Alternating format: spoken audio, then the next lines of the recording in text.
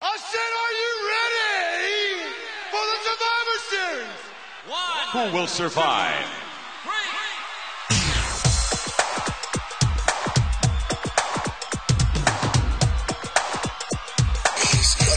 Nothing means nothing. What do you mean by that? I'm talking about all the way to the top, yeah. Unjustifiably in a position that I'd rather not be in, but the cream will rise to the top.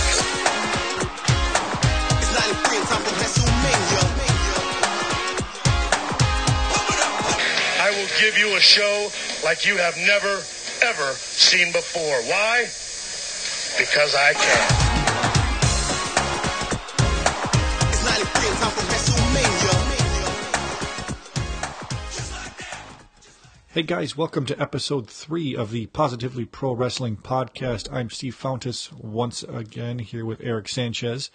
In this episode, we're going to talk about some of our favorite matches. This isn't our top matches of all time or any type of list or anything. These are just random matches that we like a lot, and this isn't going to be the definitive list. I'm sure we'll do another part where we talk about more awesome matches. They're all over the board, from the current product, from the super far product of the 80s and 90s to the Attitude Era, to somewhere in between 2011, 2012, and 13. So originally I wanted this episode to be about video games and toys, but because of scheduling and everything, it wasn't able to work out, so I decided the favorite matches would be a lot of fun. Next week, I'm looking forward to it. It's going to be Royal Rumble memories, and the week after that, we're going to talk about toys, video games, all that stuff. So if you have anything to add to that, from Royal Rumble memories to toys or video games or anything else you want to hear, as always, you can follow us on Twitter at PPW Podcast. Also, you can send us an email to ppwpodcast@gmail.com. We are on SoundCloud and iTunes, and if you can send a review or rating on iTunes, that would help a lot. But rather than go back and forth with shout-outs and everything like that, I'm just going to go ahead and kick it over to Eric Sanchez. Eric, how you doing? Hey, how's it going? So you have your list of matches ready to talk about? Yeah. Okay. I've got a list, you've got a list. So most of our matches cross over. Yeah, but that's, I guess, good. Yeah. We have a lot more to talk about, from at least a lot more reference points. So the first match I want to talk about, I'm going to get right into this, is Ric Flair versus Macho Man Randy Savage from WrestleMania 8 way back in 1992. It was for the WWF Championship at the Hoosier Dome in Indianapolis, Indiana. And the reason I want to talk about this was because when this match first came out, when it was live as it was happening, I was in second grade, and at the time, I didn't really think that, hey, it's for sure going to be Hulk Hogan versus Ric Flair, like it sounds like everyone else did at the time. I just thought it was cool that there was going to be a title match, and I also thought it was cool that the Macho Man was getting a title match, because this was about a year after his story arc of him coming back into retirement, feuding with Jake the Snake Roberts, having a good showing in the Royal Rumble, and ending up getting the title shot against Ric Flair at WrestleMania. Do you remember? I know you went back a little bit and looked at this match, but do you remember where you were at the time as a fan, or anything about this feud at all, or wanting Hulk Hogan? Obviously, you didn't want Hogan to get the title match, but anything else you can think of where you were at the time? No, I just remember Ric Flair coming into the WWF, and he was a big WCW NWA guy. And at the time, I didn't really see him, I guess, getting a lot of attention from WWE. Ric Flair, you mean? Yeah, Ric Flair. So to me, he was the guy, like the outsider guy that came in that right to the top. And I understood why he kind of got pushed to the top, because he won the Royal Rumble that year, right? Yeah, that was the year. He was the champion because he won the Royal Rumble. Yeah. He eliminated. He was. That is a Rumble I'm sure we will touch on next week, where he was number 3, ended up winning the title. So, yes, he won the belt, and this was his first major title defense was at WrestleMania against Randy Savage. So I thought it was a good match. I didn't really. I guess I kind of look forward to him versus Hogan for WrestleMania, but him and Savage just seemed like just as good of a match, and would probably give Flair a better match. We talked about a little bit about this on the Random Wrestling Memories one. I remember if it was part or 2, where the whole storyline of she was mine before she was yours with Miss Elizabeth and the Macho Man. So that was a big deal for me. So the whole build-up I thought was really cool. Also, the match itself was awesome. So on Ric Flair's podcast, he does a thing every once in a while, which I think is kind of cool. He goes back and watches old matches. And it sounds like he doesn't watch matches very often, his old ones, so he gets to relive it. And in his book, he talked about how he was disappointed in the match with Savage because he didn't have his confidence or whatever it was. But as he went back and watched it, he goes, this was a lot better than I remembered. It's a great match. It's got good drama. It's got Ric Flair bleeding. It's got his bright red blood all over his bright blonde hair. There's a part, I remember, so this is also kind of gross, I remember too. So he's all bloodied up. And during the match, he's beating the hell out of Savage, etc. Liz comes down, and Flair gets in her face or whatever. Flair lays a big kiss on her, which is gross because he's covered in blood. Yeah. And then Liz slaps him and beats the crap out of him, and the crowd's going nuts. And do you remember the finish of this match by chance of Macho Man versus Flair? No. Okay. So, two parts to this story. So Macho Man won by doing a roll-up, but he held the tights, which is unheard of at the time for a babyface to hold the tights to win a match. Okay. So he won it. I remember now. Okay, see? One little trigger and you're back in. You're back in your mindset. So Bobby Heenan screaming, he grabbed the tights! He grabbed the tights! Because he did. He grabbed the tights. But the next week on Raw, or not, sorry, not Raw, this must have been Superstars or Challenge, he has a sit-down interview, and they talk about, you bent the rules. And Macho Man cuts the promo saying, I'll do whatever it takes to keep these matches, including bend the rules, which is a total heel thing to say, but... Yeah, especially at that time. Yeah, but we're like, okay, I get it. I'm on the Macho Man side with this. And they also had a press conference. Do you remember the press conference where you don't remember anything? No. So they had a fake WrestleMania press conference where they announced who would face Ric Flair at WrestleMania for the belt. Originally they announced Hulk Hogan. And then Sid freaked out, saying, I should have gotten the belt. And then something happened where there was You're talking about the press conference before WrestleMania. Yeah. Okay, yeah, I remember that. Okay, good. What do you think, the one after? I don't know. You said, and then they had a press conference. Sorry. Like my mind fills in the blanks by itself when it comes to wrestling stuff, so I assume everyone else knows it. I guess I should stop doing that. So, they have the fake press conference. Yeah, I remember that. So it ends up being a double main event, Hulk Hogan versus Wasn't Sid just looking infuriated? His face was just he was grabbing a piece of paper. He was going to blow up. Uh-huh. Sid's a guy that his only 2 WrestleMania matches, he was in the main event. Yeah. Is there anyone else that'll ever happen with? Probably not. No. So we ended up getting the double main event, got Macho Man winning the title, had a little bit of a run. I think his one major pay-per-view match with the title was where he faced Ultimate Warrior, where Ric Flair was involved with Mr. Perfect at SummerSlam 92. But this is a match that I go back and keep watching over and over again. And everyone, like I said at the time, apparently was wanting Hogan and Flair to be the main event. And you mentioned something about how you were telling me before Ric Flair said that was never the plan as far as he knew, or... Yeah, I read that he does his own podcast, and he was saying that when he came into WWF, it wasn't like a specific deal that he would face Hogan, but that he would just come in and just kind of play it by ear. Mm-hmm.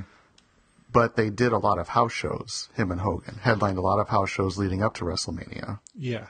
That's actually on a DVD I have of them having a house show match. But then the rumor was the matches weren't that good and this and that, but Flair said that that's not the case. Something just changed. What do you think it was the case of Hogan not wanting to be there with Flair? Because to me, I don't buy it. I've heard people say, I don't buy that because he was obviously going to win at WrestleMania, so I don't buy that. Yeah, I don't understand what happened. Apparently... Unless he thought the matches weren't that great. Apparently, it sounds, from what I've read in old issues of the Wrestling Observer, is the house show business they were doing wasn't drawing great. I mean, they were okay, but it wasn't the attraction they thought it would be. So they figured, hey, we've got to fill this big dome. Let's go with Hogan versus Sid. It's, big guy versus big guy. They also built it as Hogan's retirement match. So at the end of the day, I'm glad we got that because we'll transition to our next match, which you did watch. Go ahead. I did watch, but that was the 2 biggest stars. Hulk Hogan, WWF, Ric Flair, WCW. Like, those were the 2 top guys that everybody wanted to see. To a wrestling fan that's world existed outside of WWF. Me, I had no idea who Ric Flair was. Yeah, I did. Because I remember we talked about this where I read magazines in 91 where Ric Flair was on the cover. So they were like Wrestling Observers or Pro Wrestling Illustrated, whatever they were. So I was aware of a world outside of WWF or WWE. And I thought it was awesome because I think I may be 4 or 5 years older than you too. Mm-hmm. So I think you said you were in second grade. I might have been like 8th grade, 9th grade, Older, something you like that. 50? Yeah. But yeah, I thought it was, I don't know, You were Hogan pumped. Flair. I was like pumped. That should have happened. Yeah. All right. Well, I guess looking back, yes, it should have happened. But at the time, I didn't care. And Because you were 5. no, I was 8. 8. Okay. Not 5. I don't know why I remember this. So we had to write a story about something. I forgot what this, like, I think there was just, you could do whatever you wanted. And my subject was WrestleMania 8, where I just summarized the storylines. And I remember my one buddy in school at the time was also a wrestling fan, and I spelled Ric Flair's name R-I-C-K. And he's like, no. He corrected me. I'll always remember that. So now whenever I'm watching like an old pay-per-view and I see signs where someone spells his name wrong, I'm like, how could you be a fan? You spelled his name you wrong. moron. So we did get the Hogan Flair match 2 years later at Bash at the Beach, 1994 in WCW, Hogan versus Flair. Now, I told you, I said, watch this match. It's a match I want. And you completely said, I forgot about it. You weren't expecting much. But what did you think of the match? Hogan versus Flair, WCW. Just the setup and the anticipation, the intensity. Nobody's in the ring yet. So they introduce first Flair. He comes out with, they called her sensuous Sherry instead of sensational. Yeah. So he comes out and, you know, fans are into it. And then Hogan's music hits. This place erupts. Yeah. It's insane. Like, I got goosebumps. And you hate Hogan. I hate Hogan, You but still just were. the reaction, the fan reaction. And then I'm thinking, oh my God, I'm like back in this time, Hogan, Flair, like the two biggest, and then Michael Buffer. But they had Mr. T comes out with Hogan, Jimmy Hart comes out with Hogan, Yeah, Shaq in comes out 90 with Hogan. Okay, Shaq is relevant in 94. Yeah. Huge star. Mr. T, not Oh relevant. no, in he 94. was like, what is this guy doing here? Even then, because WrestleMania 1 or 2 he was involved in. Both. Yeah, which was a lifetime ago. 85 and Yeah. 86. But back then, I think lifespans of wrestlers was 4 or 5 years, and then it's like, oh, we got so much out of you. Even as a fan, I felt like if they were around 7, 8 years, I'm like, what? Come on. So I don't remember this match at the time. I think this was something I went back later and watched. I do remember Hogan signing with WCW because I remember on TBS they had the big parade for him. Yeah. Which was totally fake. You look back and watch it, it's just like people at the park that day at Disney World are like, Like, "Hey, what's going on? Hulk Hogan's here. Cool." And like he signed the contract. And on Reddit currently, on the Squared Circle on Reddit forum, there is somebody who's going back and reviewing old or summarizing old copies of the Wrestling Observer. Mm-hmm. And he talks about the rumors at the time of Hogan going to WCW. And originally the idea, it sounded like, was for them to push this match all the way out to not happen to possibly Starrcade in December. But they're like, let's just strike now. Everyone's in. So they had it at the Bash of the Beach, which I guess could be considered a B pay-per-view. But it was a huge success. Yeah. You know, a ton of people watched it. And I liked it, even right from the beginning. Like we were talking about the crowd and Michael Buffer introducing the two. It's really like a heavyweight fight. Like you see in boxing where, you know, in this opponent or this corner and that corner weighing in at this, and that, and, you know, all that kind of stuff. It was a big deal. The whole time it felt like a really big deal. Yeah. So I'm totally buying in. And then he was talking about, you know, 25 years ago. Who, Buffer? Yeah, 25 years ago, I forget, Apollo. I don't know. Is it Apollo that went to the moon? Yeah. Talking about that, you know, not that too far from here. And then today we've got the two biggest, you know, in their sport. I'm like, That's a little over the top. It was. But But I think they had to throw in the 25th anniversary of that. I don't know if it was right time. whatever. I mean, you bought it. So Well, I did because then he goes into the two biggest. Like that's monumental. Yeah. Landing on the moon. And now in the wrestling world, like this is just as monumental because it's like the two biggest in wrestling. The match itself, I thought, was better than I remembered. It's a classic Hogan match where there's a lot of shenanigans. There's interference from Rakes Sherry. to the eyes, rakes to the back. Yeah, there's the figure four. You know, Sherry gets involved. Hogan pushes Sherry out of or clothesline Sherry, which is I think he punched her. He was trying to clothesline her. She wasn't close enough. And he punched her in the face. Well, at least his fist hit her face. It wasn't a punch. It was an attempted clothesline. So that's a match everyone should go back and watch because it's better than you expect. Yeah. Hogan versus Flair, Bash at the Beach in 1994.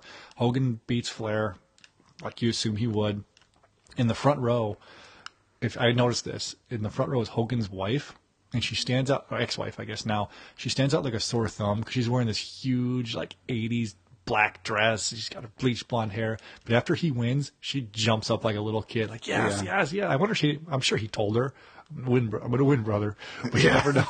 Make it look good out there. But there were two guys in the audience that I've always seen at those wrestling pay-per-views. The one guy, even in WWF, dressed like Hulk Hogan, looked like old, lazy Hulk Hogan. Yeah. And then Vladimir, Vladimir was there? I didn't see him. I know. Yeah, he was like the dark-skinned guy. Yeah, I know him, yeah. I'm just trying to describe him for fans. Yeah, everybody knows Vladimir. Okay. He's the super fan. So those two guys, I'm like, oh, those two guys are there too. So I read, this is probably fake, but I read that WCW would give that Hogan guy tickets when he came over to make him seem like a bigger deal. But that Hogan guy looked like, do you remember when they did, before WrestleMania 12, the Billionaire Ted skits with the Huckster and the Nacho Man? Huckster, yeah. So that guy looked like the Huckster. I thought that was him. It might have been. I thought he was the Huckster. Maybe they cast him as the Huckster, as like a FU to Hogan. Yeah. So, again, Bash the Beach 94. Go check it out. So, do you have a match? And my two. Yeah, speaking of like Hogan impressions, do you remember Hogan, Shawn Michaels? This is one that SummerSlam? Yes. I had to go back. Which one was 05? Yeah. Yeah, it might have been. Yeah, it's SummerSlam 05. Yeah. So, go ahead with your... So, the build-up was Shawn Michaels wanted to team up with Hulk Hogan. But I think I think what came out was that Hogan didn't want to put over Shawn Michaels. And they were supposed to do 3 matches. Hogan gets one, Shawn gets one, and then a rubber match deciding between the two.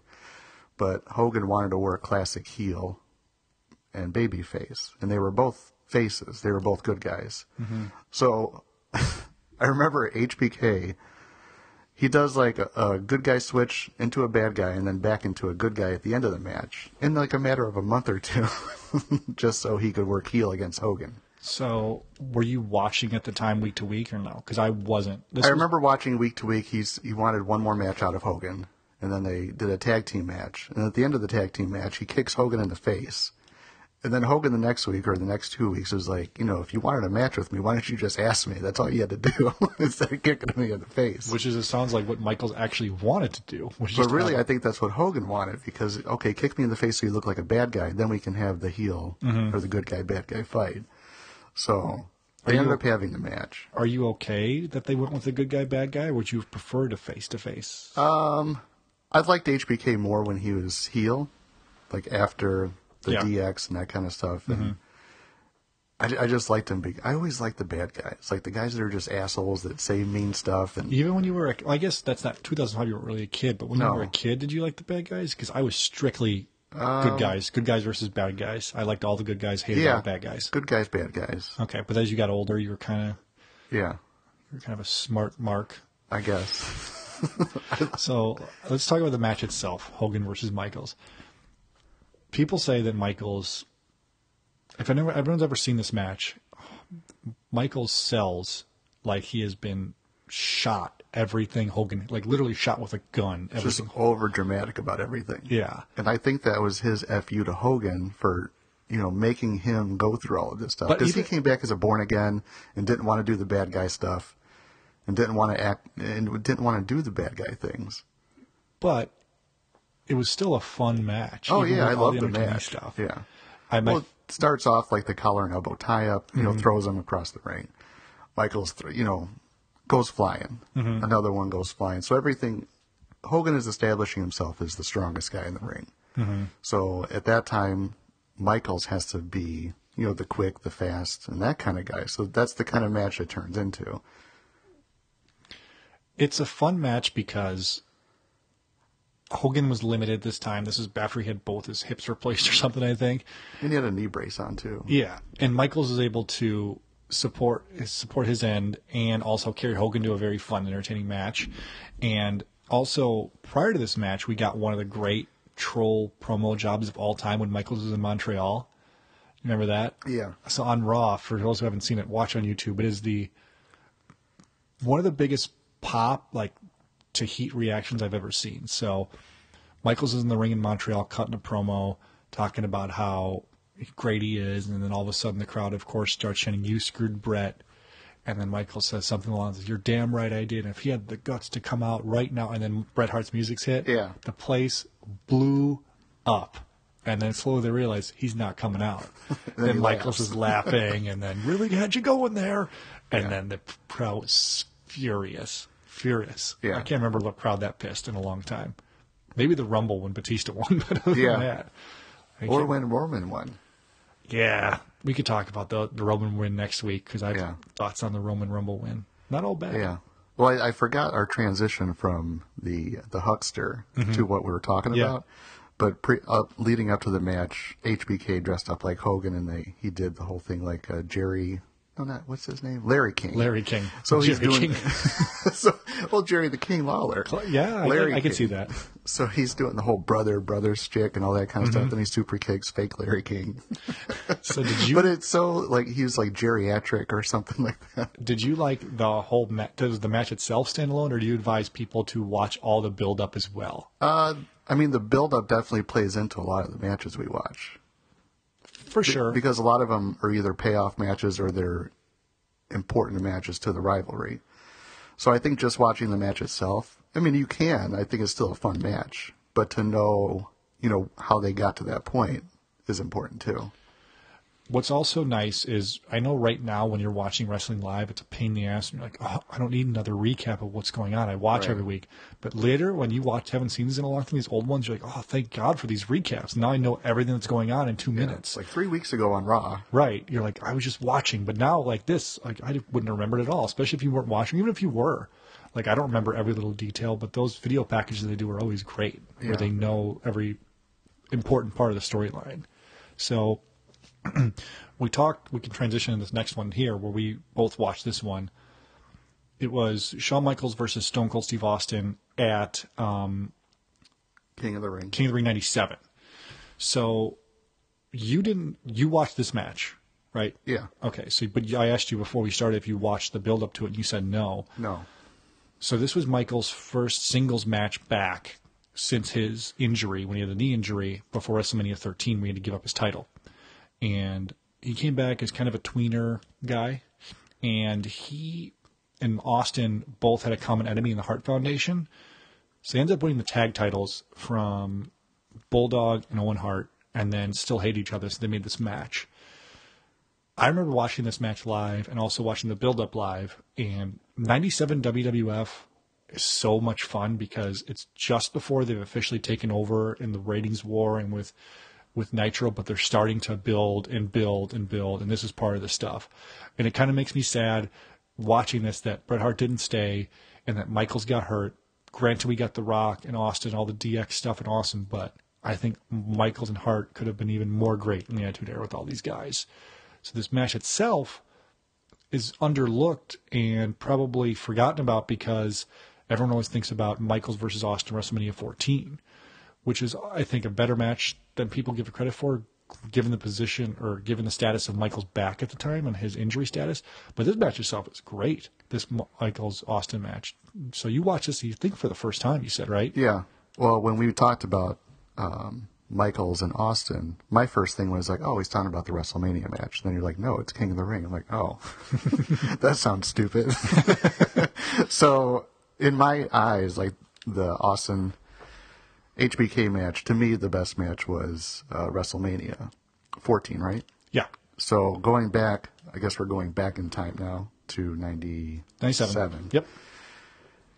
So watching the build-up, like I thought it was good, and then watching the match, it was a lot better match than I was expecting. Because to me, King of the Ring matches and I guess B pay-per-view matches just never really interested me in the fact that they were going to be great, like great matches, like WrestleMania or Royal Rumble or like the big four usually give the best matches, in my eyes. No, you're right, because the main event of this pay-per-view was Undertaker versus Farouk for the WWF title. Yeah. Which, before we get too far, I don't want to forget this, because I was watching the network and I kept watching after the match. So Farouk cuts a promo and Undertaker before the match, and he says the funniest line. So Paul Bearer is starting to blackmail Undertaker with something. I think it's about Kane, or starting to build up the Kane stuff. And Farouk says, "You don't got to worry about Paul Bearer blackmailing you. You got to worry about this blackmail," which I thought was just a great line. Anyway, back to the Michaels and Austin match. Did you remember at the beginning of this match what happened? There was a Special Olympian that came in the ring. Did you see that part? I did, and I think at first Austin was, I don't know, talking trash to him, or he was. He was so yeah. It was but confusing. then HBK goes and helps him out, and then he looks like the good guy again. Yeah. Well, they were both technically the faces in this match. I don't know. They were. So again, this is the tweener era when it's just starting out, and so for those who don't know, really quick, before the match starts, they had. I'm sure there's a special. Was he a plan or no? Yeah, right. So before the match starts, there was a Special Olympian that tries to get in the ring to attack Austin because he's a Michaels fan, and the security tackles this guy, and Michaels looks, he's totally breaks script. Whoever is like, "Hey!" He jumps out of the ring, screams, "Hey!" And he can tell this guy's a Special Olympian. He might be confused. Pulls security off of him. Yeah. But the best part, I forgot about this. As Michaels is helping him, Austin, to keep up his badass character, goes and beats the hell out of Michaels in front of this kid, which I think was great. And they go walk down. Eventually, Michaels gets him out of there. But the only thing that holds this match back is it doesn't have a true finish, which I think you mentioned before. So Yeah. I think if they combine the finish of WrestleMania 14 with this match, we'd have a perfect match. But alas, we can't do it. Yeah. So. How did it finish? There were two refs, one ref. I think they get knocked out. It was a double DQ. Yeah. They both hate each other so much they couldn't handle it. So it was just a double DQ finish because they had to protect both guys, and it makes sense. But you still want to finish. Yeah. I was expecting the Heart Foundation to interfere or something like that. But what are you going to do? Agreed. Do you got another match you want to? It doesn't have to be a smooth transition. Just anything you want to talk about. Because I know you've got. I think the other one that I had to go back and watch, because at the time I loved the match, and for years I'm like, oh, that's the greatest match, or that's one of the best matches. Mm-hmm. But when you had talked to me about it, I'm like, oh yeah, I love that match, and then I'm like, I got to rewatch this. Make sure it's still good. Yeah, because the build-up was good, and it was classic late '80s, early '90s, cheesy kind of. You had to suspend your belief or disbelief, whatever the phrase is. And it was the Rick Martel versus Jake the Snake Roberts WrestleMania 7. And the build-up was, Rick Martel had this big, I don't even know what it's called. It's called big arrogance. It's arrogance, but it was it was a ridiculous container. Like a perfume sprayer, but think of a novelty-sized perfume sprayer. But, or like a old school, Bugs Bunny cartoon bug spray. Yes. Canister. It's ridiculous. And he has, I don't know, stickers this says arrogance on the side of the bottle or on the front of it. So Jake is on the Brother Love show. Rick Martel comes up and they get in a scuffle, and then Rick Martel grabs the arrogance and sprays it in Jake's eyes. And from there, Jake is blind. So there's this big sympathy for him, which I totally bought. I'm like, he's blind. There's no way. Do you know why you probably bought it? Because they put contacts in his eyes. Remember that? Oh, so they were cloudy? It was just white eyeballs. Yeah. So, I mean, I was a kid too, so I believed everything that I was watching. So then I think he gets his eyesight back before the match, but he wants to have this match and wants it blindfolded, which is the hoods. So Rick Martel understands what it's like to be blind. And the one thing I forgot about it is Jake, throughout the whole match, is just pointing his finger, scanning the ring from left to right with his arm and his pointer finger out. Mm-hmm. And the fans scream when he's pointed right at Martel. So then he goes in that direction. But I forgot how long it was that they didn't really fight that much. I've got it up on Wikipedia now. The match itself was 8 minutes and 34 seconds. But it felt like forever because they were hardly even touching each other. Yeah, but I think so this match doesn't get shit on by people. But I'm with you. I thought it was great. I thought that the anticipation of them getting to each other would have been so fun. And then Monsoon and Bobby Heenan's commentary is great. And Bobby Heenan says something along the lines of, "Oh, Martel should get to do it with his hands over his eyes closed to be on the honor system." Yeah. And then it was so loud in there, when the crowd would react to Jake the Snake pointing directly at Martel in front of him. It was so loud in there, a lot of the times Monsoon would say something, and then a second later, Bobby Heenan would say the same thing. And then Monsoon's like, I just said that. He's like, what? I can't hear you. But he just heard him. Yeah. Well, Bobby also claims he tried the hood on before the show started and was like talking about how you can't see a thing in there. And No, then, you can. yeah, I'm sure. And then Bobby said something, I don't know if they can even hear in there. And then Monsoon's like, didn't you have it on earlier today? I didn't have 20,000 people screaming at me. So when I rewatched it, before the match even starts, the ref is putting the hoods on their faces, and he puts it on Jake's, and the camera zoomed in on Jake's face. Jake puts his hand under the hood, and you can see his fingers, like through the mesh for the eyeballs. Yeah, yeah. So, I mean, they did see what was going on. It wasn't like a completely... Right. But at the time, I thought it was a completely, like, just full dark Maybe, mask. I'd like to think that maybe Jake had his eyes closed for most of the match just for that authentic feel. But I like the Irish whip into the rope that Martel does. But when Roberts comes back, he doesn't come back straight. He kind of goes off at an angle and he misses him. Or how about when the model's on the outside of the ring backing up and he has a chair in his hand, he bumps into the post, turns around and whacks the post. And stings his fingers. Yeah. Or even in the ring, they're like backing up into each other and they, bump backsides. And they're like, okay, so I don't know if everyone... I'm going to edit all that out, but basically what happened, there was just a short in our recording, so we're going to go right back into it. We were talking about WrestleMania 7, the blindfold match, Jake and Rick the Model. So the last thing we talked about was them bumping into each other, ready to hit each other. Eric, take it from there. So, I think the anticipation, like you were saying, is just amazing in that match. And then they almost touch each other. I don't know if I said this, but they would grab the ref, and then they're like feeling like, and Heenan's, or one of the commentators saying, he's got a shirt on, that's not your opponent. Yeah, I think it's just a fun match where if someone reads online about it, it's like, oh, this was horrible, stupid idea. And maybe looking, with the benefit of hindsight, it was. But at the time, I thought it was just a ton of fun. It was just a fun match. It's one of the matches for me where you have to watch, I don't know, some of the build up to it. And I think a lot of the promo packages before those WrestleMania matches, they do a good job of it, like saying what got them to this point.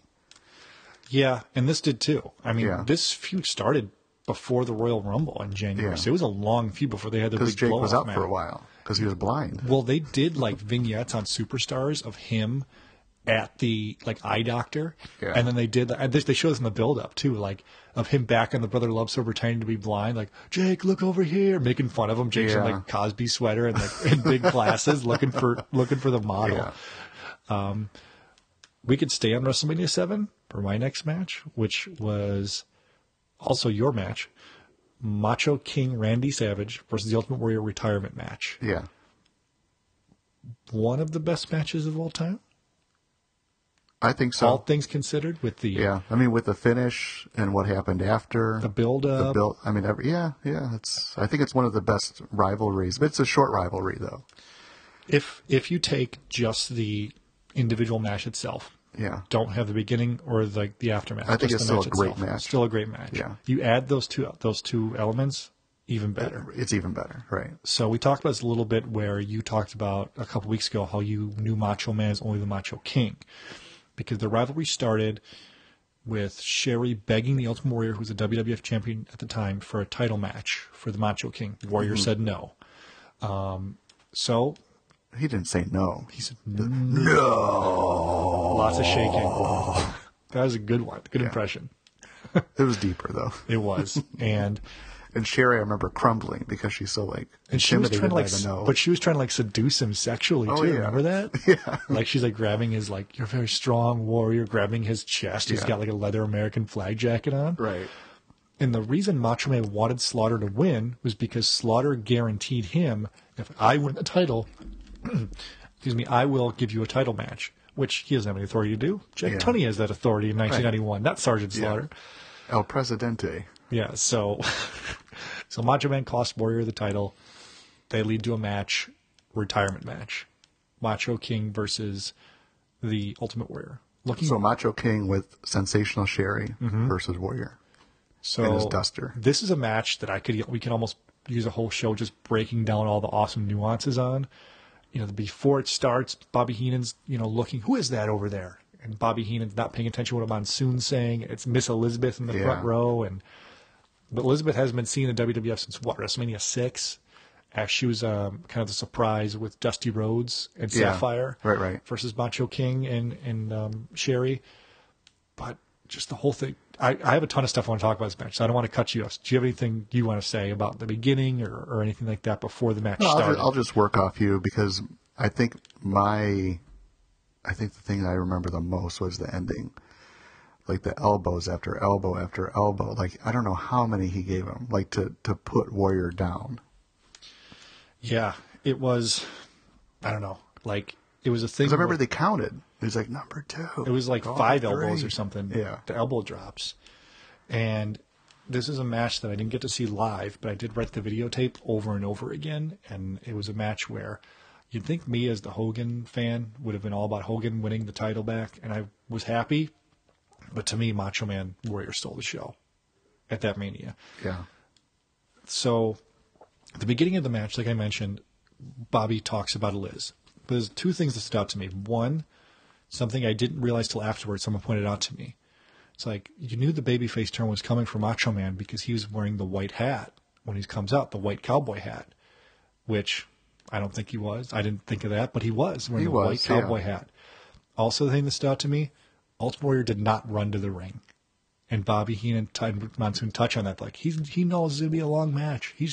So I thought that was so cool and so weird that they didn't. So I want you to keep talking because I actually have the defining moments action figures behind me of Macho Man's in his outfit and Warrior in his outfit. Because there's a couple of details in the outfit I want to talk about too. So well, I think a lot of the airbrushed art on Warrior's tights, the duster that he wore to the ring, which I don't remember if he really wore a duster all the way leading up to that. But, I mean, Macho Man is in typical Macho Man gear. You know, he's got the ribbons, the cowboy hat, the leather jacket, the long pants, but it's just white and purple. Yeah. So Macho Man, that's my favorite Macho Man outfit, the white and purple. Yeah. So Warrior, the duster, as everyone says, it's basically a long trench coat without sleeves, right? That's basically what it is. So on the back. But he didn't really wear dusters up until then. I think that's one of the first times you ever wore it. So on the back of it, I'm showing you here, there's a picture. I'll tweet out a picture of this too after I put the podcast up. So there is Warrior and Savage looking at each other on the back of his jacket, his duster. Both of them have the titles. Then his knee pads. One knee pad has a picture of him. One is a picture of Ultimate Warrior. Yeah.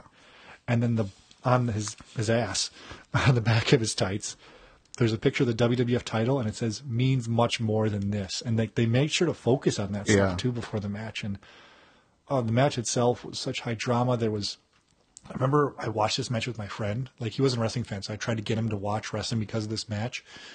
And the Ultimate Warrior kept shoulder blocking the Macho Man. He kept falling out of the ring. And he's like, why doesn't he just pin him on the outside? I'm like, he can't. He's like, oh, then that's smart of him to roll out. I'm like, yes, I know. This is nuts. So just an awesome match for me to watch over and over again. And the finish. So let's talk about the finish of the match after Warrior wins. Right before he wins, he's looking at his hands. Remember that? Warrior is? Warrior, because Warrior wasn't able to put him down because I think he hit him twice with the power slams and the splashes, and Savage kept kicking out. There was a lot of false finishes at the end. Which is unheard of at the time. And then Warrior, at the time still, probably still today if he was alive, had like this magical bond in the sky and the power of the Warriors. So he was like looking at his hands and trying to find an explanation, like, why, just something to... Yep. I don't know. He needed help. He wanted to know why he couldn't pin Savage after all of the stuff that usually knocks everybody out, knocks everybody down, wins titles, all that kind of stuff. Yeah. And he just couldn't do it. And then Savage, we talked before, hit elbow after elbow. He hits the elbow, goes back to the ring, another elbow. Everybody's like, this has got to be it. Yep. Goes for the pin, Warrior kicks out. Yeah, I'm struggling to find the words because of how much I like this match. Yeah. And Savage gets frustrated, like really frustrated too. Like, what does he have to do? Yeah, and then after Warrior wins, Sherry attacks the Macho Man. Yeah, because now she's out of a job. According to Bobby Heenan's logic, she's out of a job. Well, I think as far as it is, I think everybody thinks that at the time, like, the valets are hired by the wrestlers. So if the wrestler's fired, then the other person loses their job too. Well, as Monsoon said, she lost her meal ticket. Yeah, lost her meal ticket. So she's attacking. Yeah, I remember that. Take off the heel. She's beating him with the heels or beating him barefoot. Uh-huh. And then Miss Elizabeth comes down for the save. Running down the aisle in that big, sparkly... Black and stars sweater. Yeah. And she ends up pulling Sherry off. By the hair. Yep. And then she goes over to help the Macho Man, and he almost cocks his fist back. And then Sherry's trying to say, no, she was beating you up. And the ref's like, no, it was Liz. Was that Earl? Yeah. I love Earl. Little Earl. And the crowd is like, when Macho Man opens his eyes wide and the crowd can feel, oh man, this is a moment. We should pay attention to this. Yeah. And then because they had such a long history with each other, when they came back. Yeah. And they big hug, and then just, and he puts her on his shoulder and then, waving his finger up like. Uh-huh. And he yells, and she tries to hold the rope open for him, and he's like, "Ooh, no!" Yeah, right. pushes her out there. So, oh man. And I know you said that you thought that the people reaction that they went to were plants, but I thought at the time there were real reactions. Like, I got a little choked up. I'm like, oh, this is such a big moment, because at the time, I knew the story of Elizabeth and him. I would read magazines about how maybe they weren't together and that kind of stuff. I don't know. I was just totally into it when I was a kid. I'm still into it. Like it's sad that they didn't make it in real life to me because of this match. So, just a great match. 2 great matches, 1 WrestleMania. Yeah. One day we're going to break down the entire WrestleMania 7-card match by match because it was so much fun for me as a fan. Even the shitty matches right. on paper. I think it's just the... Like Bulldog versus the Warlord. I love that match. Oh, yeah. I love the power slams and that kind of... I don't know. It was just... They were dumb. Yeah. I think if those matches were on now, I don't know what the reaction would be. But because we were kids, there's just something like innocent about everything that we didn't have the internet or rumors or dirt sheets and that kind of stuff to know, like, behind the scenes, a lot of that stuff, which I didn't. Like, I just believed everything that they told me. Yeah, it's kind of a bummer that it's good. I remember when I first started getting in on the internet and reading like rumor sites, and it was so cool because like the world, like the curtain was pulled back. Like I know stuff. All this makes sense. But I kind of wish I could go back to not knowing anything. And I guess I could, but I have to leave the internet, which isn't going to happen.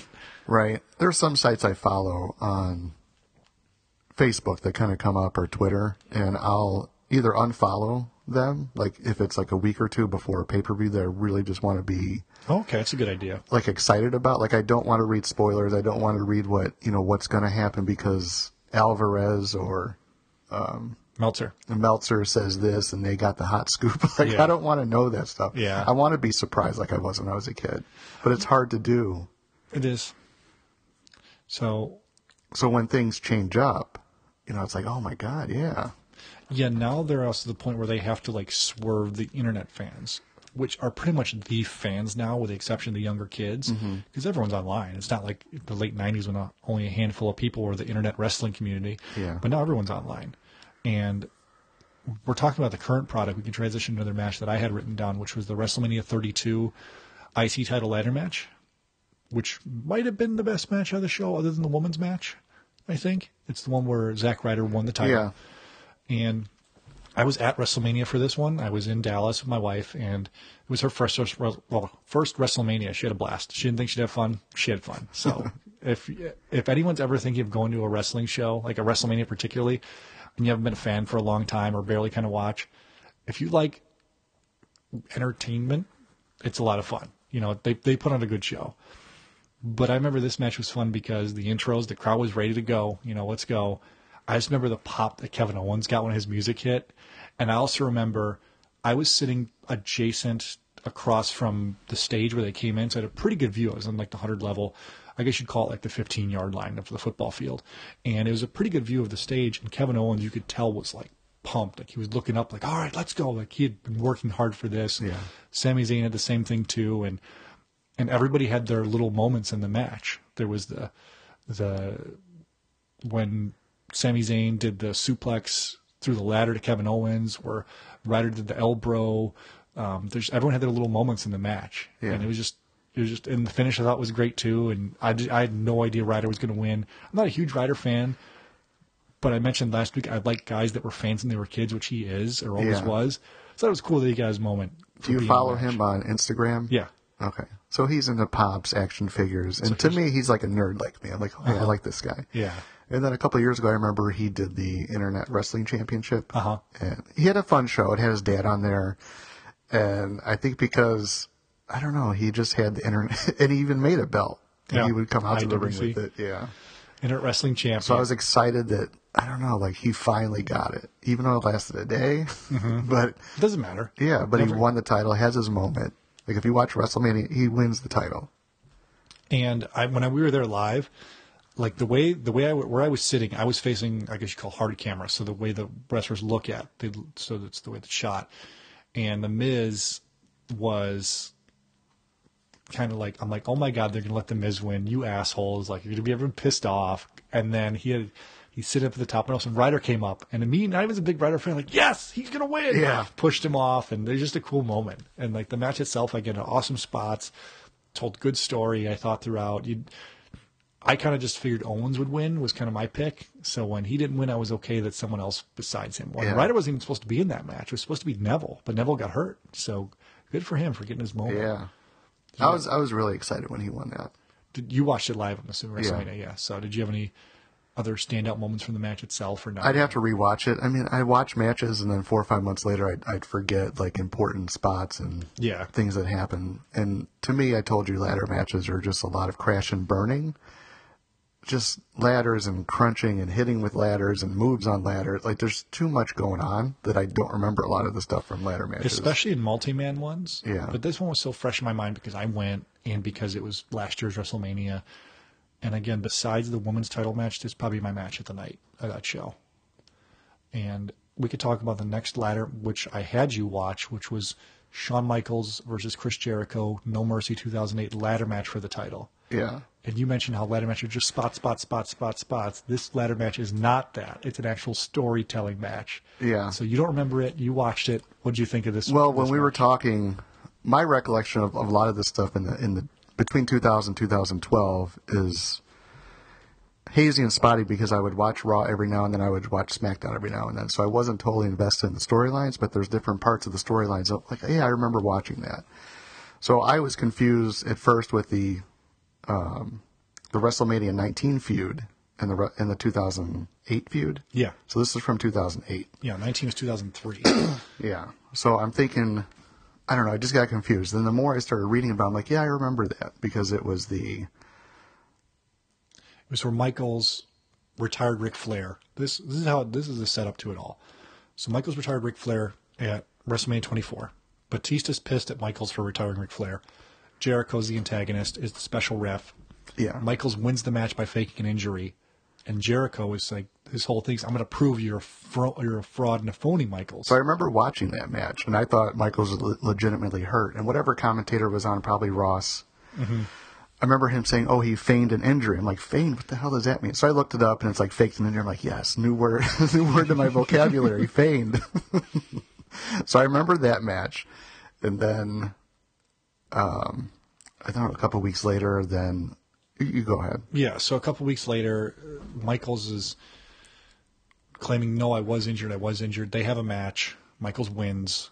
And then But he fakes being injured again, doesn't he? Yes. Okay. And then they're going to have another match where Jericho's like, okay, I believe you're injured now. And then Michaels says something like, trust me, I'm not hurt. Super kicks him. Jericho wins that match. He does something in that match where he damages Michael's eye pretty bad. It's probably the last bloody match WWF has ever done. Well, I think a week or two before that, there was the highlight reel. Yes. And Jericho takes... that's what it was. Yeah, he takes Michaels, smashes him through the Geratron 5000. Yes. And they say that's where he busted his eye, orbital bone or whatever it was. I think this was in Jericho's book where he talked about it, because this is Jericho. He's often said his favorite feud he's ever done. And they had the idea to do it, and Vince didn't want to have Michaels go through the TV, because in order for this to happen, the TV would have to be off because they had to put sugar glass in there. Mm-hmm. Vince like, everyone's going to know something's up. I'm like, no, we'll distract him enough. And if Jericho never said that, I would never have thought twice about the TV not being on. I figured, like, okay, we'll turn the TV on type of thing. But yeah, so then they have their match where Michaels is going to have to retire. He's going to make his announcement at SummerSlam. And then Jericho says, no, I want the credit for making you retired. Okay, yeah. And Michaels has one of my favorite lines he's ever had in this promo. I don't know if you remember or not, but I'll just say it because you probably won't. He's like, I don't remember. And he's like, oh, I remember after I say it. I don't remember. So Jericho comes down and says, I want you to go home and tell your kids that I'm the reason that you're retired. It's me. I did it. I ended your career. So Michael says, okay, I'll do it. But I want you to go home and tell your wife and your kids and tell them their dad will never be Shawn Michaels. And I was like, oh, shit. Like, such a great line. And then Jericho goes to punch Michaels. Michaels move. He decks Michaels' wife legitimately in the mouth, meant to pull his punch, gave her a huge fat lip, like, which made it all that more real. Like, oh, shit, he punched, and she had a fat lip instantly. Like, he punched his wife in the face. And then it led to a bunch of back and forth where Michaels and then Jericho had an unsanctioned match, which Jericho lost. This was at Elimination Chamber. I think it might have been No Way Out still. But unsanctioned means nothing. It means no. It's not a title match. It's no, not. It's not. It's not even on the record apparently because it's so brutal. Michaels wins, beats the hell out of Jericho. I think the ref even stops it. Jericho ends up weaseling his way into the Elimination Chamber match, wins the title. So his first defense is announced as Michaels at the ladder match at No Mercy. Do you remember by who announced that? Who announced what? The title match, or who his opponent would be. No. Mike Adamle? Mike Adamle, Chicago guy, local NBC affiliate. One of the worst GMs ever.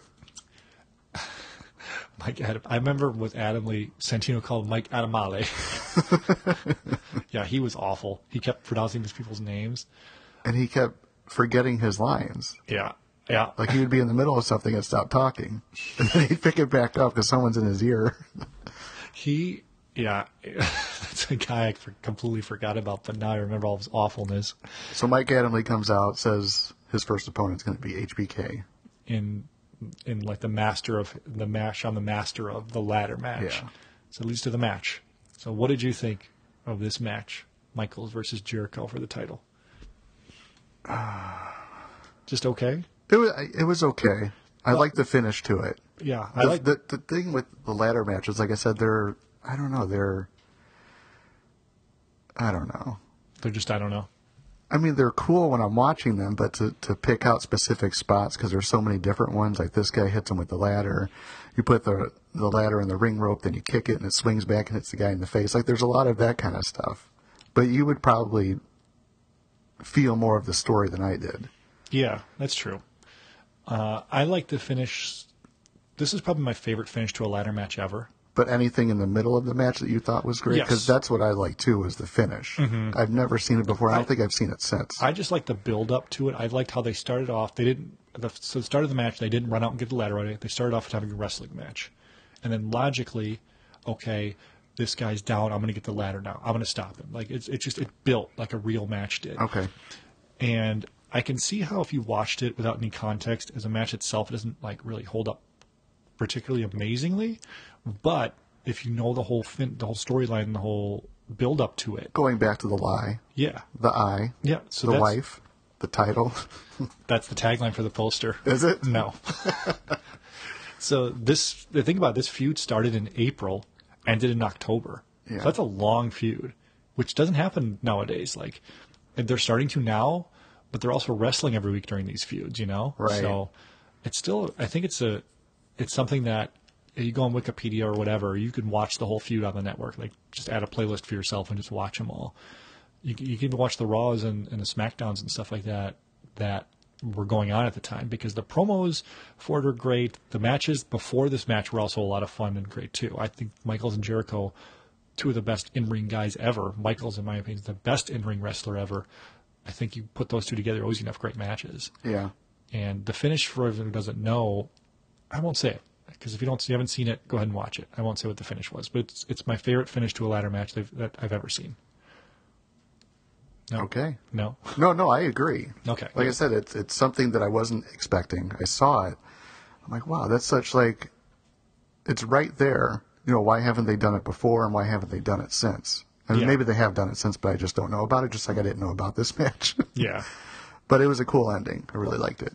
Another cool spot they did was they did the thing where Jericho put Michaels under the ladder and started climbing it. And then Michaels, was going to, not be able to move. So Michaels gets the strength, pushes Jericho off the ladder, over the ring, onto the floor. But there's no table. Jericho just lands on He should have broke his leg.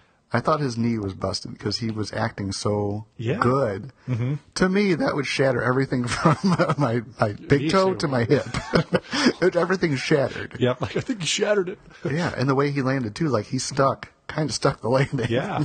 So I was watching it, I was like, did I forget? Did they set up a table? I'm like, oh, no, they didn't set up a table. He's just going to land his feet. Yeah. But then after that, Michaels is back in. He starts climbing the ladder. In typical ladder match fashion, they're climbing so slow. Yeah. So Jericho comes in, pushes that ladder, and Michaels is trying to do the typical Michaels getting racked on the top rope. Mm-hmm. But he doesn't get racked. He kind of hits himself in the mid-thigh, and I thought that fucked him up. Yeah. Because he hit the rope wrong. Everything in there just... I don't even know how they survived that. How they kept moving. Well, they did it. So we are almost a full hour in. So we got one more match to talk about. What do you want to talk about?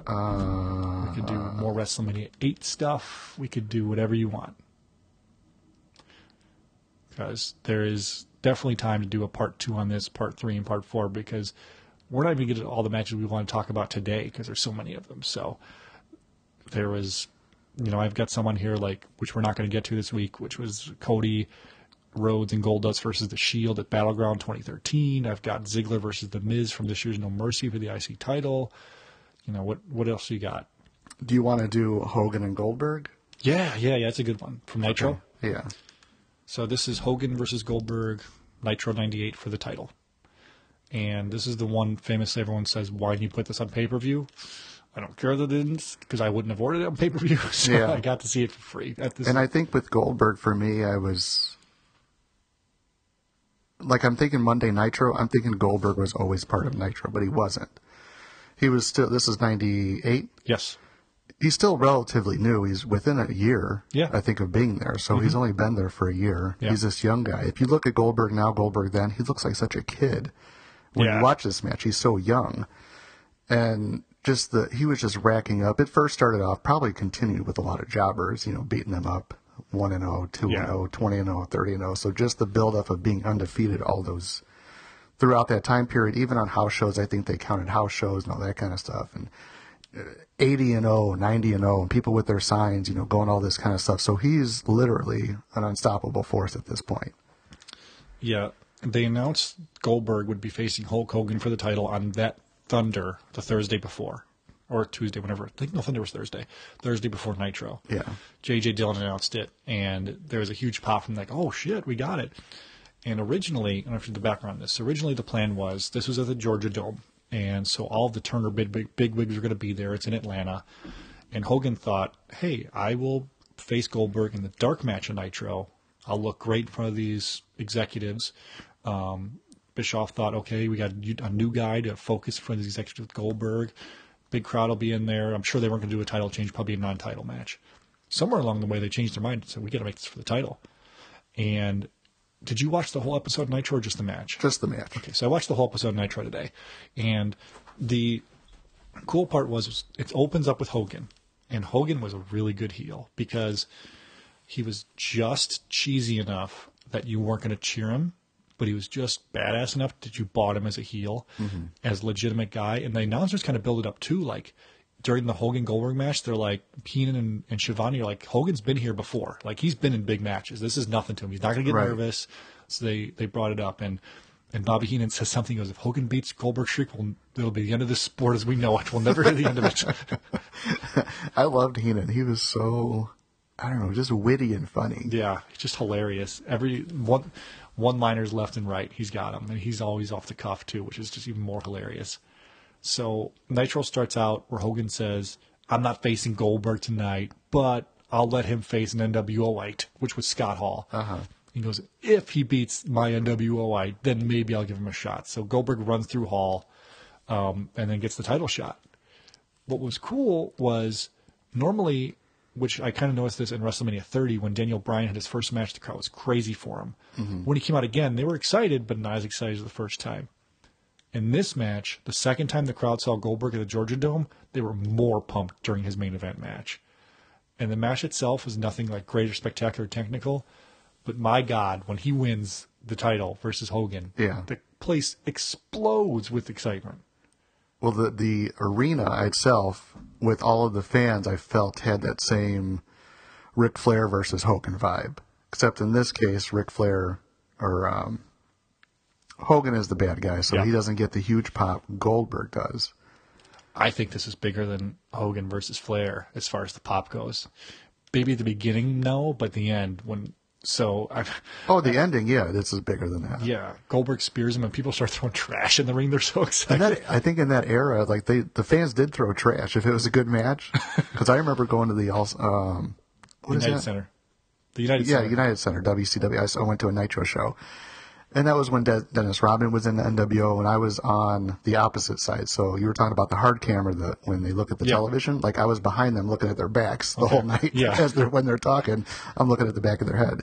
But that was when Rodman was there too, and people would throw trash, their beer cans, their pizza boxes, like everything got thrown. Yeah. So when you rewatch the match itself, it's a short match. But did you think anything like, wow, this is awesome? Do you it's building, or because the crowd was into it from the bell? Yeah, no, I thought it was a great match the way it started. They're both strong guys. I remember myself back in that period, I wasn't a big Goldberg fan. I just thought the whole run up of the undefeated numbers was just I didn't like Goldberg either because I was a WWF guy, and he was an Austin ripoff. That's what I thought. Yeah, he wasn't. What I thought. I mean, he wasn't. His character wasn't. He just happened to be bald and have a goatee, and we're black. Right.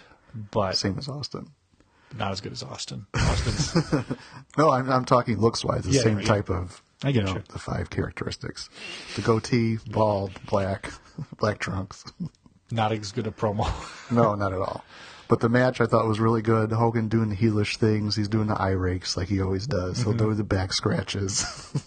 And not like the gentle ones that you get from your significant other. But he's just raking it back.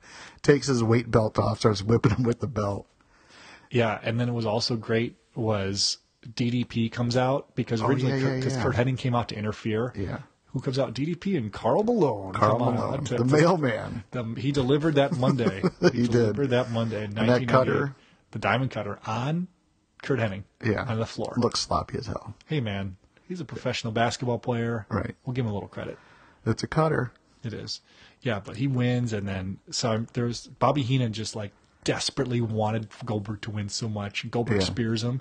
I mentioned this before we started, so this was the goofiest line. I don't know why they said it. So it was a three-person announce team. Bobby Heenan, Tony Schiavone, Mike Tenay. Yeah. So Goldberg hits the spear, and Bobby Heenan says, "I smell 107," which is 107-0. Mike Tenay goes, "I smell the jackhammer." Tony Schiavone goes, "I smell Hulk Hogan." What the hell does that mean? So, and then, it's the jackhammer. 1, 2, 3. Place goes apeshit. Launches Goldberg into a stratosphere, and then he ends up losing the title at Starrcade to Kevin Nash by a cow teaser. Right. But it was an awesome moment for the time. So yeah, I don't remember. I think it was the Flair match though when Heenan said, "Hogan's in a headlock." Yeah, and Heenan's like, "I squeezed the mustache off his face." Bobby Heenan's another whole show of Bobby Heenan quotes we can do. Yeah. So, well, like I said, we could add a ton more matches. But I'm going to wrap this one up, and we will definitely do a part 2, part 3, part 4 to our favorite matches again in the future. So there's still a lot of good matches to talk about. There is. And this was just our initial list. There's even more to talk about. Yeah. And we'll get to them. We definitely will. And I want to thank everyone for listening, and thank you for following on Twitter, subscribing on iTunes, listening on SoundCloud, sending an email again, ppwpodcast@gmail.com, @ppwpodcast on Twitter. Really quick, want to thank the Man Cave Podcast. They're at Man Cave Podcast for following and retweeting when they can. They've got an awesome show. They actually just started a fantasy wrestling federation, so give them a follow and join. It's a lot of fun. They also talk sports and chicks and beer and guy stuff. Thank you, everyone, for listening. Thank you so much. If there's anything you want us to talk about, any comments or feedback, please shoot me a note. PPW Podcast on Twitter, ppwpodcast@gmail.com. Next week is Royal Rumble Memories, which probably will be longer than an hour because Royal Rumble was my favorite pay-per-view of all time. As a kid, even now, it's my favorite one. So that's all I got. Eric, anything before we sign off for this week? Nope, that's it. I'm going to try to edit that little blip we had in the middle where my house short-circuited or something. So, again, thank you guys for listening. Follow on Twitter at PPW Podcast, ppwpodcast@gmail.com. I'm Steve Fountas with Eric Sanchez. Thanks, guys.